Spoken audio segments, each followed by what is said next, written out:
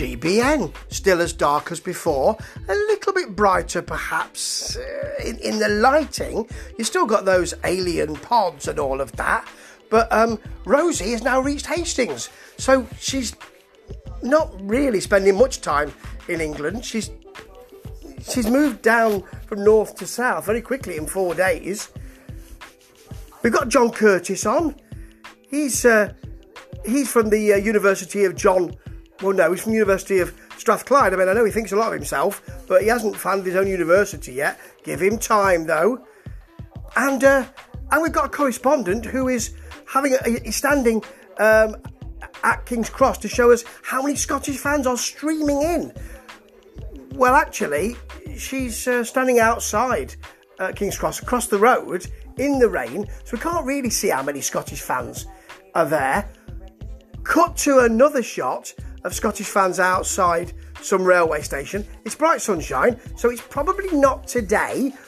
It's ridiculous, and she tells us that afterwards the Scottish and English football fans will probably want to go on to other places to celebrate and soak up the atmosphere. Really? It's like something that's never happened before. Then we've got Darren telling us about about Mr. Poots and him leaving. Kirsty Gallagher says to him, "You know all about this.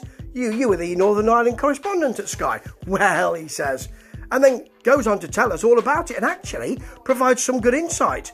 While Kirsty looks as if she's thinking, "You're telling us too much news. You're giving us too much news. Stop giving us news."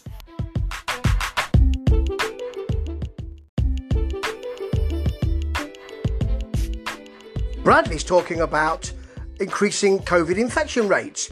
So it's apposite that he's self-isolating in his garden in Salford. As he said, he's got 3 more days to go. He's stuck in his garden. And he's gone. Oh no, he's back. And he's talking. Get him back. While he's talking about the COVID results, we've got a headline saying Manchester tragedy. Families discovered loved ones could have been saved. He's not talking about that. Get it off. Oh, Rebecca Hudson's back because it's been 20 minutes since we last saw her. According to Darren, she's called a breakfast babe by someone who works for GBN. That would be the Smiling Through Piles, Dan Wootton. And we call her whatever we call her, he says, which is excellent.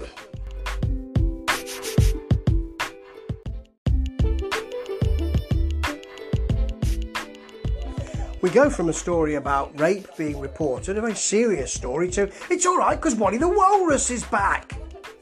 So GBN News is a bit brighter now. Well, not the hosts and not the guests, but the lighting's a bit brighter. So they're coming on, and actually the mouths do match the sound now, which is a huge step forward, isn't it? But really, I think it's reached its level. And that probably is low. Ta-ta.